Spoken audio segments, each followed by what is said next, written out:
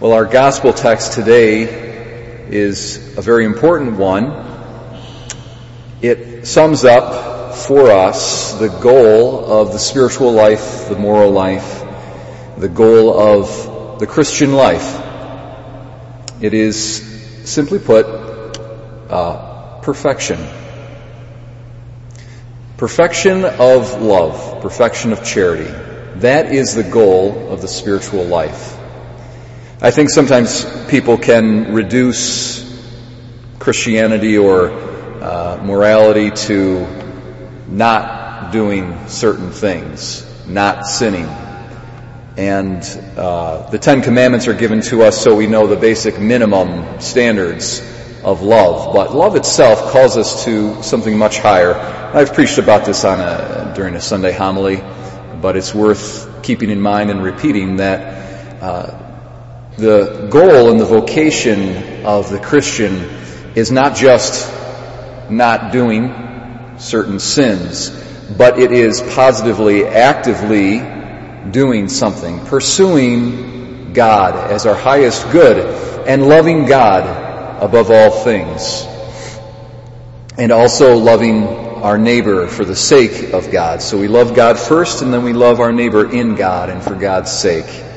And there's something that I just was reading of recently, came back to my mind, triggered a memory of something that Pope Francis had done. I thought was very powerful, very touching, very moving.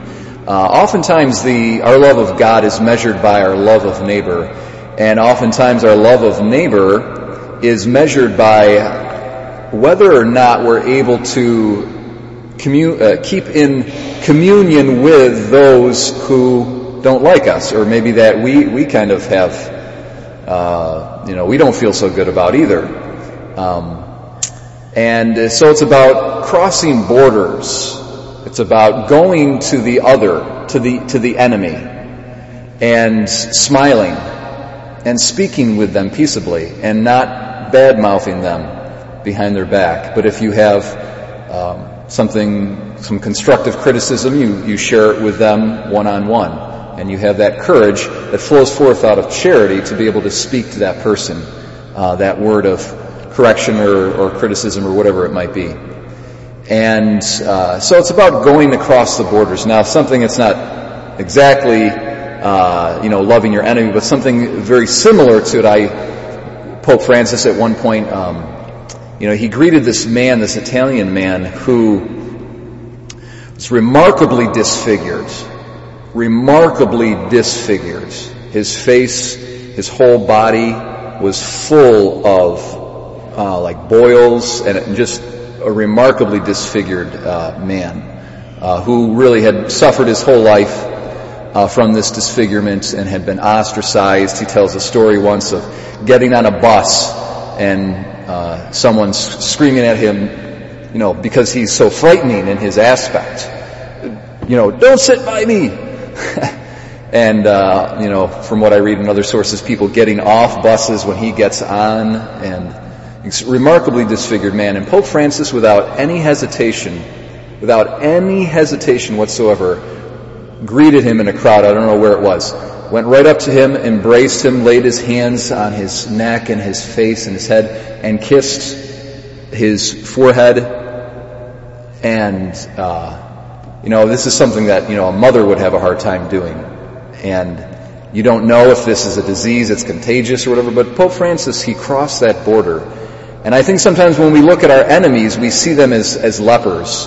We're disgusted by them, and we have this real strong aversion, repulsion that grips our heart. And it's a strong emotion, and we succumb to that emotion, and we just say, you know what, I'm not going to talk to that person.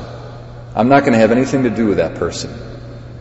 But what Christ is calling us to is to love our enemies. It's like what Pope Francis did, cross over that line, go to that leper, that person who you have a strong revulsion for, and embrace them. Remain in communion. Do not sever yourself from them. Love them because God loves them. Love them for God's sake, because you love God above all else.